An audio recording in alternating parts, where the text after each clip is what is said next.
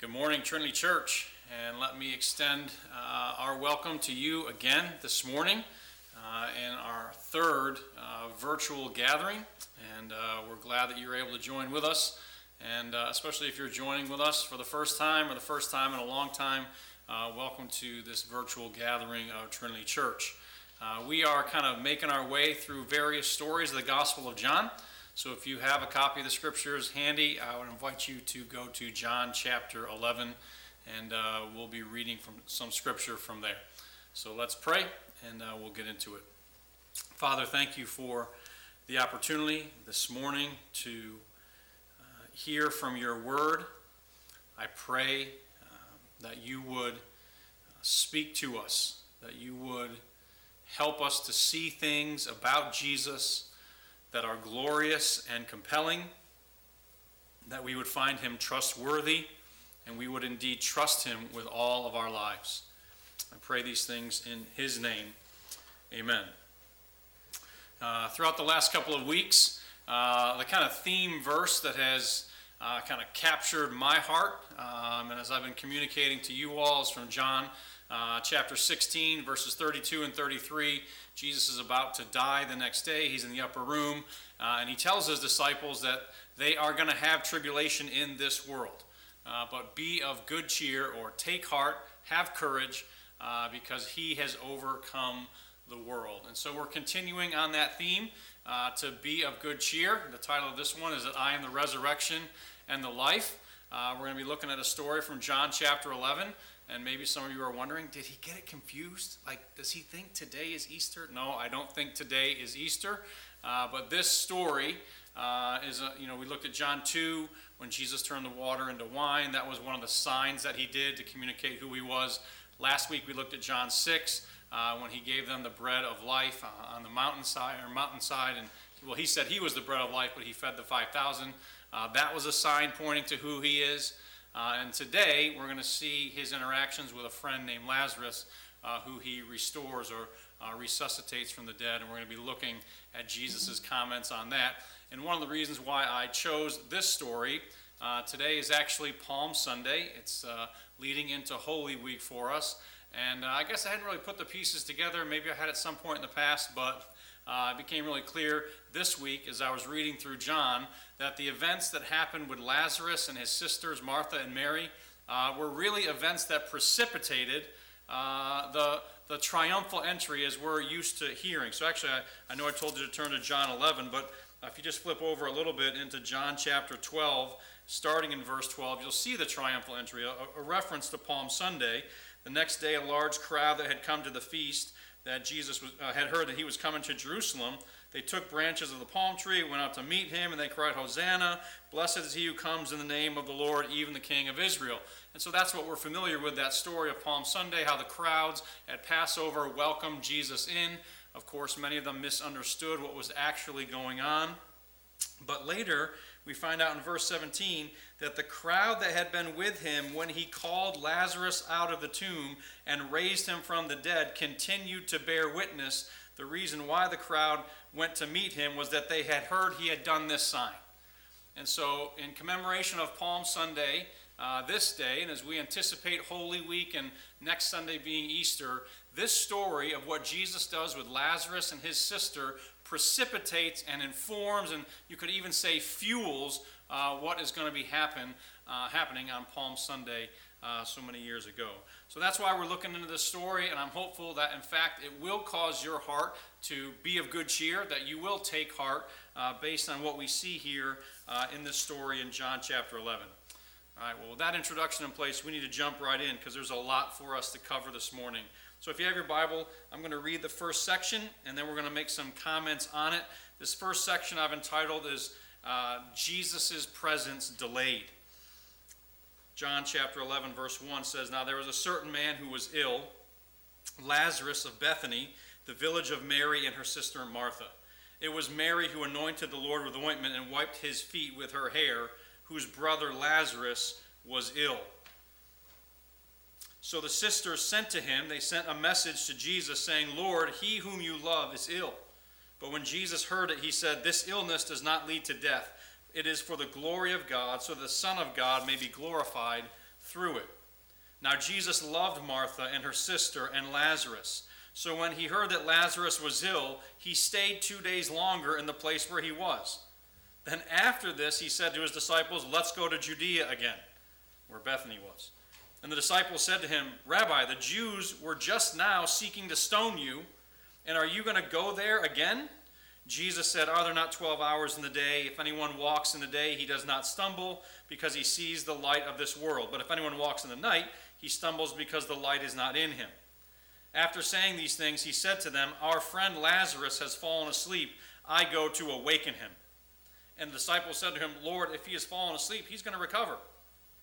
Now Jesus had spoken of his death, but they thought he meant he was taking a rest and sleep. Then Jesus told them plainly, "Lazarus has died. And for your sake I am glad that I was not there, so that you may believe, but let's go to him."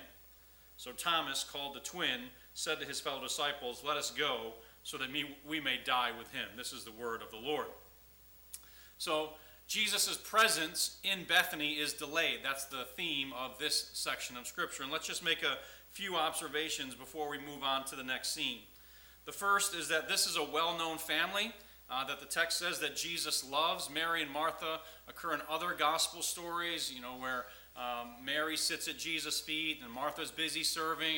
It's that same Mary and Martha. They live in Bethany, which is just a couple of miles outside of Jerusalem. And this is during the Passover. As I've said in the introduction, this is right before, this is the triumphal entry, and Jesus' execution is not far down the line. It's a little over a week away. And so it's a fairly charged situation. It's a family that is well known and well loved by Jesus. And Jesus receives a message from this family that Lazarus, the one whom he loves, that came from Mary and Martha, saying, Jesus, that you love Lazarus, he is sick. And probably the implications is very sick. They would not be sending a messenger all those miles to find Jesus, to figure out where he was. Again, no telephone, no email, no pagers, none of that. Got to go find Jesus and communicate to him that Lazarus is sick, with the implication then that Jesus would come and hopefully perform a miracle and save Lazarus' life. It's really interesting that Jesus' response to that message is that he says that this sickness will not lead to death. When in fact, as we read, by the time we were done with just this section, we find out just a couple days later that Lazarus is in fact dead. And so what is Jesus saying here? What's he communicating? And one of the things that we have to learn, if you want to follow Jesus, I don't care if you're just learning to follow Jesus maybe, or you've been following him for a long time, that Jesus is deep. And things on the surface aren't always what they seem. And just to give you a couple of examples from the Gospel of John, when he turned the water into wine, it wasn't just about the wine. When he went and upset all of he made all the commotion in the temple, it wasn't just about the temple there in John 2. When he met the woman at the well and they were talking about drawing water out of the well, the issue there wasn't just about physical water. When he healed the man on the Sabbath, Jesus said the Sabbath is not just what you think about. The Sabbath isn't for the Sabbath. The Sabbath is for the glory of God. So there's a deeper thing. The bread was not just about the bread. And even here, even life and death are not as what we would see that life and death is about. And so when Jesus says this sickness is not unto death, he's got something deeper and more profound, more eternal that he's working off of.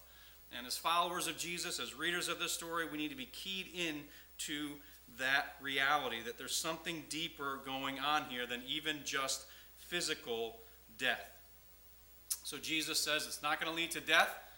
And then the text says in verse 5 that he loved these folk, so he waited 2 days. That's another potentially confusing thing. It's not unto death, and yet we find out that Lazarus died. And now the text says that he loves these folk. One of his good friends is sick unto death, and so he says, you know what? I'm going to wait a couple of days. That seems the very opposite of what love would be. Can you just imagine? A day and age where we live right now, we're kind of like slaves to email and text message. It's like you're rude if you don't respond to a text message within a certain time frame. You're considered rude. Think about this. These two sisters, their brother is literally on his deathbed. They send the message and they're just hoping any minute for for Jesus to show up or for a messenger to come and say that he's heard and that he's responded, and it's just nothing. Silence. Hour after hour, day literally after day, and Jesus doesn't show up, and Lazarus dies. And it's like the verse says that because he loved them, he waited. We're going to get back to this when we talk about the discussion that Jesus has with the sisters in the next section. But sometimes Jesus makes us wait in order that we might learn to see a greater wonder. So Jesus does one more thing before we move into the next section here that's potentially a little bit bewildering. I mean, there's been three kind of potentially confusing responses by Jesus so far. This doesn't lead to death, and yet we find out Lazarus dies. He loves them, and yet he waits and lets Lazarus die. And then the third thing is that he decides to go visit Lazarus once he's dead, under threat of his life. And so we saw that with his disciples there. And in verse 7, Jesus says, we're going to go back to Judea, to Bethany, where Lazarus is. And his disciples say, ho, ho, ho, wait a minute, Jesus, don't you just remember that the Jews are trying to kill you? That's a reference to John 9 when he heals the blind man there and he has a confrontation with the Pharisees and they're seeking to put him to death. Although that's been happening for a while. You go back to John chapter 5, after he performs the miracle on the Sabbath, and then he says that my Father is working and I am working, and he makes himself equal with God, and they're trying to put him to death after that. They've been trying to put Jesus to death for at least a year, at least a calendar year at this point. And so Jesus is a persecuted and a pursued man. I mean, it's interesting. We in our country, we're like, we have the right to, freedom of religion, and we can meet and do what we want to do and all that kind of stuff. Well, just so you know, our Savior, our King, did not have religious liberty at this moment. He didn't have freedom to go wherever he wanted and do whatever he wanted to do. His life was in jeopardy, and so he was wisely, he was in control of the situation. He was maneuvering and crafting and avoiding where and when he wanted to be so that he wouldn't die until his hour came. But now he decides that he's going to go back to Judea, and his disciples are just totally confused. Why would we go back there? And of course, at this point, they just think he's sleeping. Jesus says, our friend Lazarus is asleep. And they're like, well, he was sick. He's sleeping, of course. He'll get better. And Jesus is like, no, guys, hello, he's dead. And then they're like, oh, well, that doesn't make it much better. Why go visit him now that he's dead? Like, our life is on the line. Why go there? And you wouldn't go visit your friend there under threat of your life unless it's your business and it's your job to lay down your life for your friends. That's what Jesus is all about. He's going to say that in John chapter 13, that he came to lay down his life for his friends. And so this is a little foreshadow of what's going to happen about a week later when he dies on the cross. Jesus lays down his life for his friends, and he's doing the same thing here proleptically by saying, I'm going to go visit Lazarus, even though it's a threat to my very own life. Thomas here, he gets a lot of, I don't know if abuse is the right word, but he's called Doubting Thomas because of what happens later in chapter 20. He doubts the Lord's resurrection a bit here. But you see a bit of bravado, albeit maybe uninformed bravado. Thomas says, hey, all right, everyone, let's go with him, and we'll die with Jesus even if he has to die. And so there's, that's a hopeful, courageous comment by one of the disciples here from Thomas. So what we find at the end of this section here is that Jesus has received a summons to help his friend Lazarus, who is sick near to death. And Jesus loved this family very much, but he decided to wait, which seems crazy to us. But John is recording this, and Jesus has said two things in here to kind of help us as we move forward into the next scene. He says to his disciples that the sickness isn't to death, but for the glory of God. Jesus is going to be completely in charge of this scene and this situation so that you and I and everyone who was there back then can see something glorious and marvelous about Jesus. That's why this situation occurred. That's why Jesus waited. And secondly, not only are we going to see Jesus' glory in this situation, but he also says, Jesus says, I'm glad that I wasn't there to heal Lazarus before he died for your faith. He wants us to see something about his character, his person, and how good and how powerful and how glorious Jesus really is.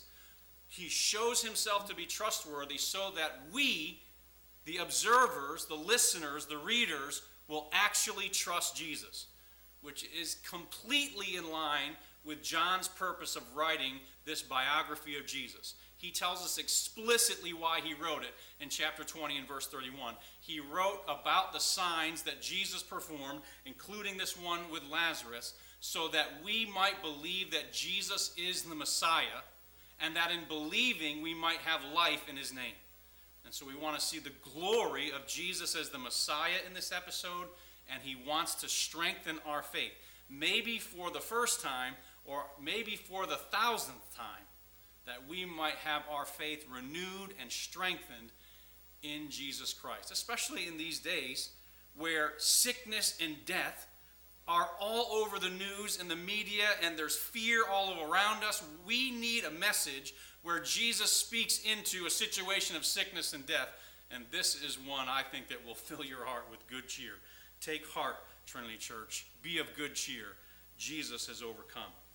All right, let's go to the second scene. Got some more ground to cover here. And in this one, this is where Jesus' plan is discussed with the two sisters, with Martha and with Mary. Martha first and then with Mary. And in these two conversations that Jesus has with these two sisters, I think you see an awesome interaction about how we as Christians, followers of Jesus, interact with tragedy in our lives. Because make no mistake, the death of Lazarus, we don't know exactly, but from everything we kind of get the feel of this whole story, reading between the lines, this was an untimely death. This wasn't, Lazarus was well on into years. There's no indication of that. It's that here's a youngish type man that has untimely died. And so here's a tragedy that is filled with sorrow and grief and pain. And Jesus now is going to speak into the situation, first to Martha, and that conversation is going to be more theological. And then he's going to speak to Mary, and that situation is going to be more emotional. Those are the two things we're going to see, theology and emotion, and how those things are wedded together, necessarily so, in the midst of a tragedy, in the midst of grief and suffering.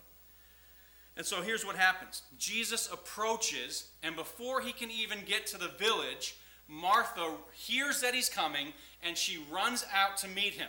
This is the Martha that we know from the previous stories in Matthew, Mark, and Luke, where specifically I know it's in Luke, where Mary's sitting at the feet of Jesus, and Martha is busy serving, and she says, "Hey, Jesus, Mary should come help me with the serving." And Jesus says, "It's okay. Mary has chosen a better part. She doesn't have to get up. She can sit at my feet. That's good and noble." Martha here is ever the activist. She runs out of the village. She gets Jesus before she comes in, and she says to him, "If you had been here, Jesus, my brother would not have died." So it's like, whew, that's bordering, that's bordering on an accusation. Now, I really think that would be reading too much into this to say that Martha is accusing Jesus. I really don't think she is. She follows that statement up very quickly with verse 22, "But even now I know that whatever you ask from God, God will give it to you." And so there's this kind of coming back. She borders maybe on, not being respectful, but in a sense she comes back and says, "Lord, I know that you're in control. I know that God hears your prayers, and that whatever is happening with you, or whatever you ask of the Father, he will give to you." So we see Martha here in the raw. She's hurting. Her pain is powerful. It's pervasive and deep in her. It's led her to run out and meet Jesus and make that kind of almost brash statement to him. Her pain is very personal here as well. She says, "My brother." Doesn't use Lazarus' name. She makes this I'm feeling pain. My brother has died. And now what does that mean for us and for our family and for me? So her pain is powerful and it's personal. And certainly there's a hint of kind of, again, like with these stories, you got to be careful, but kind of reading between the lines, like she's perplexed. Like, why didn't you come? We sent the messengers ahead so that you could get here and do something about this. I mean, I think, we probably can feel or maybe resonate or connect with Martha here, right? I mean, have you ever lifted your voice in prayer to the heavens and just said, Lord, if you had only come through in the moment. Are there unanswered prayers regarding maybe the loss of a loved one, an untimely loss of a loved one, or anytime there's a loss of a loved one, timely or not? It's never timely. Lord, if you had only answered my prayer, if you had been here. Maybe there's a broken or fractured relationship that you had prayed and asked the Lord for and it didn't happen, or maybe I should say it didn't happen yet, and it's like, Lord, if you had been there, if you had intervened, or maybe a wayward child, or some personal failure or missed opportunity that you prayed about, and you're just saying, like Martha, Lord, if you had been here. I mean, have you ever thought that Jesus' timing is off? I mean, I'm sure Martha, and even as we'll see in a second, Mary, thought Jesus' timing could have been a little bit better. What did you wait for? You know, have you ever heard that, even asked or received that question? What were you waiting for? What were you doing? These important things were happening. And yet, in the midst of that powerful and perplexing and pervasive pain that Martha was going through, there still was a note of faith and submission, which she ought to be honored for in one sense, but also that's the stuff of Christianity. Christianity can be perplexing. Following Jesus is not always evil or easy. I don't know why I said evil. Following Jesus is never evil, Trinity. It's all of those things, and yet there's the presence of faith and hope in Jesus. She says, even in the midst of all of this, I know that you're right and that God hears you and that you can do whatever you will. In that way, she's been trained by the Psalms. I mean, you could pick any one of a number of Psalms, Psalm 42, Psalm 43, I mean, just Psalm 18, just Psalm after Psalm you could pick where the psalmist is like, where are you, God? And most of the psalm is just this almost venting to the Lord, like, what's wrong? Where are you? Are you faithful to your promises? And then by the end of the psalm, it's like, well, you know what, Lord? We trust you. I know that you'll do what's right. You're faithful and good. And that's Martha's response in the midst of this personal tragedy that she's experiencing. So now Jesus responds to this statement. If you'd been here, my brother wouldn't have died. I know that God listens to your prayers. Jesus responds to him in a very short way. He says, actually, he speaks the gospel to her. He very simply says, your brother will rise again. I mean, that's an amazing statement. First of all, just get that. That's the gospel, first of all. Jesus brings the good news to bear into this tragedy. Your brother is going to rise again. If Martha's comment kind of bordered on an accusation, Jesus' response borders on being callous. I mean, this woman is in deep distress, and Jesus simply says, your brother will rise again. It's almost like a cliche, you know. I've told people be careful about using cliches when people are grieving, but I mean, Jesus basically kind of uses a cliche here that your brother is going to rise again, and so basically the implication is so it's going to be okay. Martha doesn't really take that as okay. She's like, well, I know he's going to rise again at the end, at the final judgment, but her response is more like, but what about right now? What about what you could have done for me and for us right now? Jesus' answer probably should have been good enough, that your brother will rise again, and she should have received that. But in another sense, there's this longing that something happened immediately. She wanted something done by Jesus right then and there. And so Jesus takes this opportunity to speak more gospel theology into her life. Your brother is going to rise again. And Martha, as she's a good Orthodox follower of Jesus, yep, I know in the end he's going to rise again. And now Jesus is going to take just a moment and teach her and inform her about what the real resurrection is. And what Jesus says is one of the great I am statements in the Gospel of John. I am the bread of life. I am the light of the world. Here Jesus says, I am the resurrection and the life. Jesus moves the center of the concept of resurrection from a future event to a person, himself. He spoke the gospel in general terms to her in the beginning. You know, it almost sounded a bit callous. but it was true nonetheless. Your brother will rise again. She's like, yeah, I know. And she provides an orthodox answer. And then Jesus takes that general gospel truth and he makes it specific about himself. I am the resurrection and the life. I am the one who gives life, and I can give it again. He centers the discussion on himself. And so at that point, he asks her, do you believe this? And she says, yes, I believe that you are the Messiah, the Son of God, who's coming into the world. That is exactly what John's point. He wants every reader to come to that realization, to that faith, that yes, Jesus is the Messiah. He is the Son of God.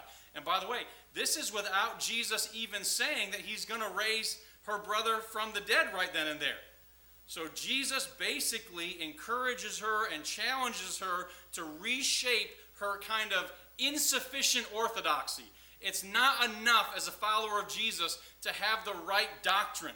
It needs to be on the foundation of the gospel of Jesus' good news, that he died and that he rose again. And it also has to be infused with the presence of Christ. Christ takes the resurrection as a future event, and then he brings it into the presence, and he says, hi, the one who am present with you right here, Martha, I am the resurrection. You don't have to wait to experience resurrection to the future. You can experience it right now.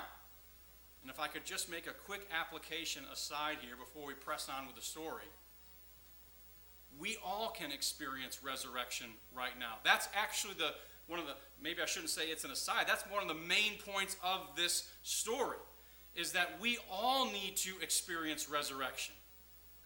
The great apostle Paul said in Ephesians 2 that we are spiritually dead in our sins. But because of the mercy and the love of God, in the person of Jesus Christ, you are now spiritually made alive. Whereas before you could not see the glory of Jesus, except maybe superficially, now if you're born again or you're made alive in Christ, now you can see Jesus in a more full and glorious way. You couldn't really hear his voice, but now as you read the pages of Scripture, it's like the truth of Jesus jumps off the page, and it's as if you can hear his voice. 1 Peter says you can taste and see that the Lord is good. These are all ways that indicate that you're spiritually resurrected. The new life of Christ has begun in you. And so that's a massively significant application for us in this passage here. Jesus is saying, I am the resurrection and the life. It's not just enough to think that, oh, the dead will be raised one day, or this is my view of what's going to happen in the end times. To experience what Jesus wanted Mary and Martha and even Lazarus to experience is his presence as new life in their life, connected. And that does not happen by your good works or your money or any of that. It happens through faith. Do you believe that Jesus is the Messiah? And if you do, if you entrust your entire life to him, then you experience a spiritual resurrection as you await the future and final resurrection that Martha was right about, but she needed more. She needed an informed orthodoxy with the gospel of Jesus and the presence of Christ. So, that's the discussion, the theological discussion that Jesus has with Martha. If you'd been here, my brother wouldn't have died. And Jesus takes that opportunity to inform her about what true resurrection life is. It's not just thinking right thoughts about the Bible. It's about experiencing the presence of Jesus in your life that day and every day. The second discussion that Jesus has is with Mary. And this is in verses 28 down through verse number 36. And I'll just take a moment to read through here. When she had said this, that's when Martha confessed that Jesus was the Christ, she went and called Mary, and she said, the teacher is here, and he's calling for you. And when she heard it, she rose quickly and went to him. Now Jesus had not yet come into the village, but was still at the place where Martha had met him. And when the Jews who were with her, that's with Mary in the house, consoling her, saw Mary rise and quickly go out, they followed her. They went with her, supposing that she was going to the tomb to weep there. So, there's a contrast here between Mary and Martha. There always seems to be a contrast. Martha's the doer, the activist, and Mary is more pensive and patient, more contemplative maybe. I don't think we're meant to pit them against each other. I think they're two noble expressions of faith that can learn from one another. Faith in Jesus ought to be like Mary, patient, pensive, humble. And faith in Jesus also ought to be like Martha at times, active, go-getter, bold. And so these two sisters, I think, are both a picture of faith. Here's Mary, though, a bit more patient than her sister Martha. Jesus calls for her. She goes out to meet him. And this whole mourning or weeping entourage, which was the custom back then, went with her. They thought she was going to the tomb. Verse 32, now when Mary came to where Jesus was and saw him, she fell at his feet, saying, Lord, if you had been here, my brother would not have died. Same exact thing as Martha. Surely they had had a conversation. What are we going to say to Jesus when he shows up? And they kind of had a united story in that. We wish you had been here so our brother would not have died. Jesus doesn't engage in a theological conversation at this point with Mary, like he did with Martha, to communicate his identity and his goals. Instead, in verse 33, when Jesus saw her weeping, and the Jews who had come with him also weeping, he was deeply moved in his spirit and greatly troubled. And he said, where have you laid him? And they said to him, Lord, come and see. And Jesus wept. Jesus' response to Mary is emotional. It's visceral. It's to the core. It says he's greatly troubled. It's a really difficult word to translate, but most people think, the ESV didn't get it right here. Okay? It's too benign. It's too domesticated and cleaned up. Jesus is frustrated. He is maybe almost angry about what he's experiencing. The death of his friend is looming everywhere. He's probably in sight of the tomb of his friend whom he loved.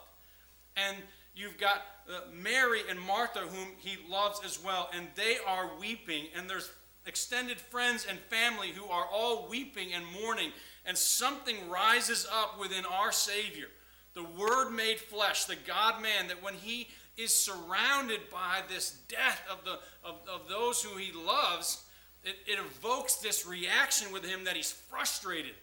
Not to mention, he knows that his own death is looming within about a week or so, and so that is emotionally playing inside of our Lord. And then even beyond that, you've got the kind of the thickness, so to speak, that his disciples aren't really getting what's going on. And then he's got enemies who are disbelieving, actively opposing him. And so I don't know if I know I can experience frustration and disappointment and sadness and all of that at once. And I'm kind of like sad, mad about it. And he's frustrated. And then it also says that he wept. And so I think this is an amazing response to the sin and the suffering that we see in the world around us. We need to follow our Savior. We should not be comfortable with sin and suffering. It should cause frustration and indignation in us, lament. We really, as a culture, try to sanitize death. We try to make it as clean and as non-offensive as possible, and that's absolutely fine in one sense. But in another sense, every death, every sin, all the suffering, all the sickness, COVID is, in a sense, one sense, a tip of the iceberg of the suffering and the sin in our world. And we see here in Jesus' humanity that it frustrates him and causes him indignation. And yet it also leads him to weep and to mourn. We have a Savior who grieves and who weeps with us. For all those who know him, he's with us in our suffering. We have a Savior who weeps. And so this is the picture that we need to get of Jesus. In the midst of tragedy and trauma and loss, Jesus comes into that situation and has discussions with Mary and Martha.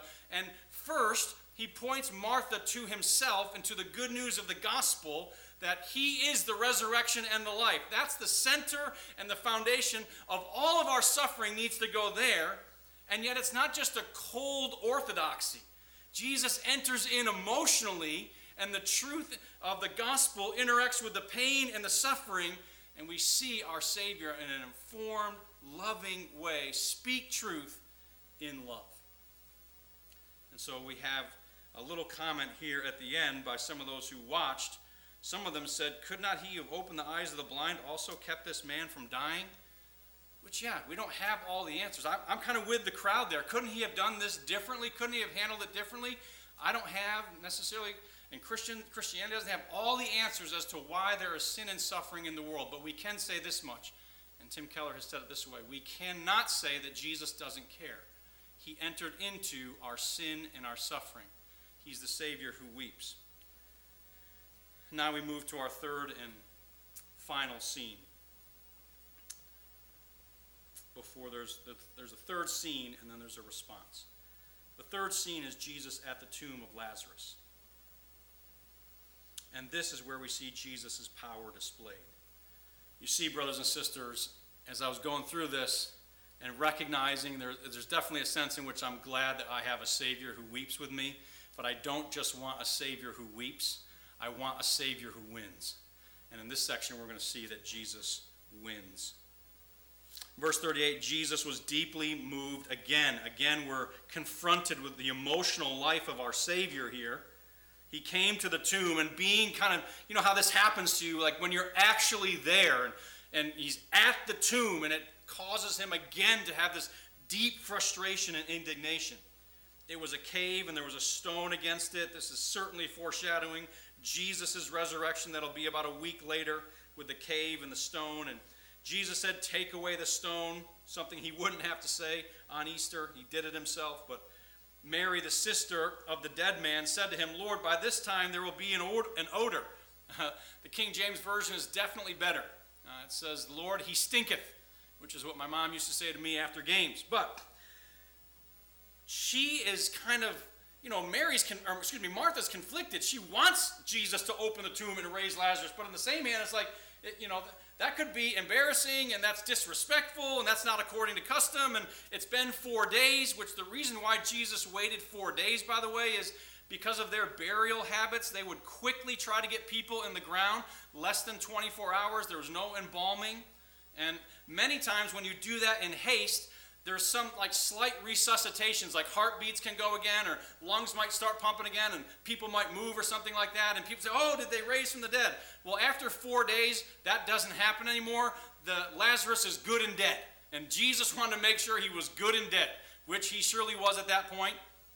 And so Martha's got some of these other concerns. She's certainly conflicted, would love for Lazarus to be raised and restored, but at the same time, this is out of custom and potentially embarrassing and disrespectful. And she says, he stinks. And Jesus said, "Didn't I tell you if you believed you'd see the glory of God?"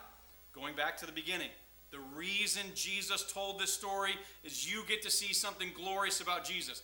Get this, Trinity Church. We worship a Savior who raises people from the dead. That could be the whole sermon right there. Literally, Jesus raises people from the dead. Mic drop. Anyway. So he reminds her, "Hey, I said you were going to see the glory of God. And here it comes." And then he offers a prayer of thanksgiving that actually affirms Martha's theology. She said before, "I know that the Father hears you." Jesus says, "Father, I know that you hear me." He affirms Martha in his prayer, even as he speaks to the Father. And when he had said these things, he cried out with a loud voice, "Lazarus, come out." And the man who had died came out, his hands and feet bound with linen strips, and his face with a cloth.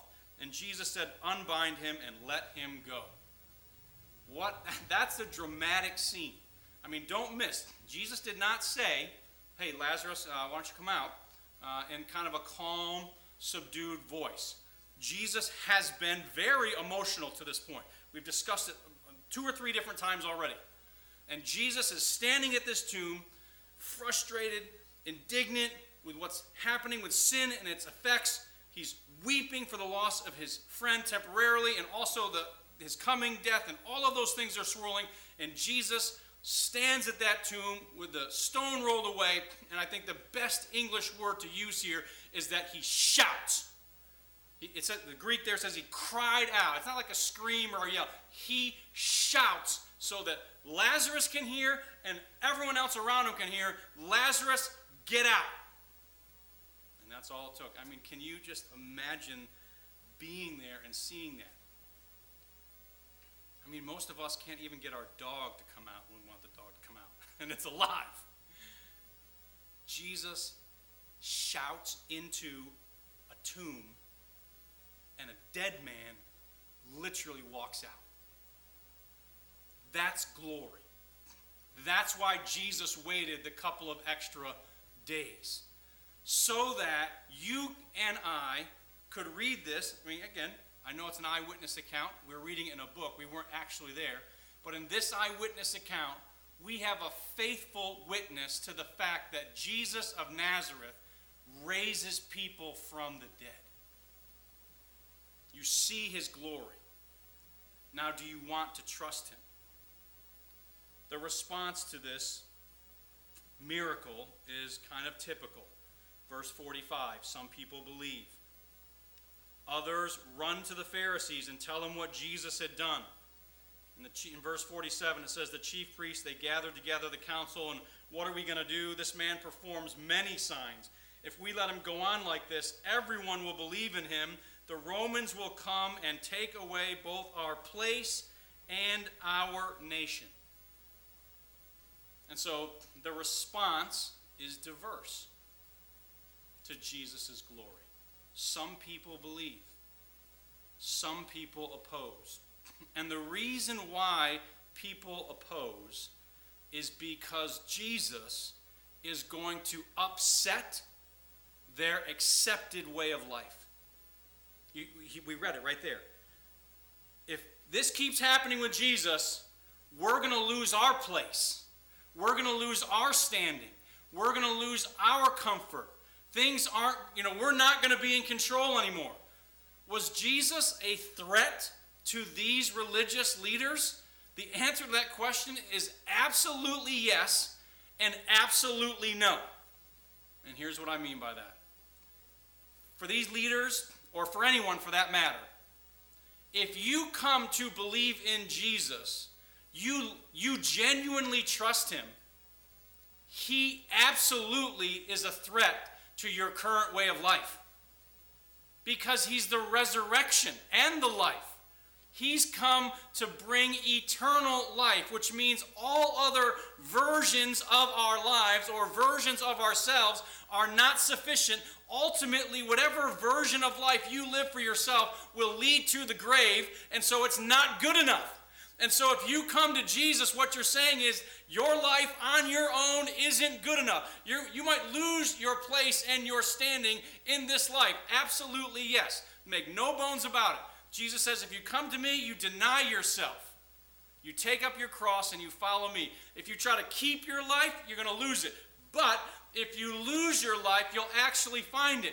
And that's why, and is Jesus a threat? No, of course Jesus is not a threat. He's the author of life. He's the shepherd of the sheep. He's on a mission to lay down his life for the people that he loves.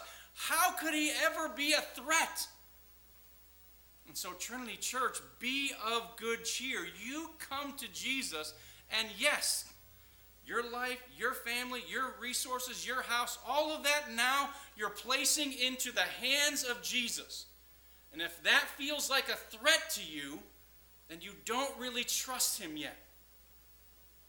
On the other hand, you take all of your life and you lay it into his hands and you trust him implicitly and completely, then of course Jesus is in no way a threat to you. And so this story is another, I would say, wonderful addition to the stories that we've already looked at regarding Jesus' statement to be of good cheer. I have overcome the world. One of the things that we fear most is a disease that would lead to death. And this story in John 11 shows us that Jesus is to be trusted in the face of disease and death. He has overcome it. If Jesus can raise Lazarus from the dead and restore him, then certainly he's worthy of you entrusting your life to him. It's never about, I shouldn't say never, it's not only about the surface issues in our life. As I said earlier, the issue wasn't about bread, superficial bread. It was about the bread of life. They ate that bread and it perished. Jesus is saying, labor for the bread that doesn't perish. The wine that they drank, he had turned the water into wine. That wine they drank, it was great wine. But the wine perished and those people perished. It wasn't just about the wine. And even your very life, this story of Lazarus, your life and death are not ultimately about this. Even Lazarus, after Jesus restores him, he dies again. Lazarus had to die twice, poor guy. It wasn't just about being raised back to this life. Jesus is saying, as a demonstration of his power, I can give eternal life. And as a little bit of a witness to us, let me show you what I can do with Lazarus. And boom, he called him out of the grave just like that. And so Trinity Church, take heart and be of good cheer. The Savior that you follow, the Savior that you believe, weeps with you, but the Savior that you follow also wins for you. Trust him with everything you've got. Father, I do pray that you would help us to trust Jesus. Thank you for a display of his glory to raise Lazarus from the dead. I pray that this would compel us to trust Jesus in new and fresh ways. In his name, amen.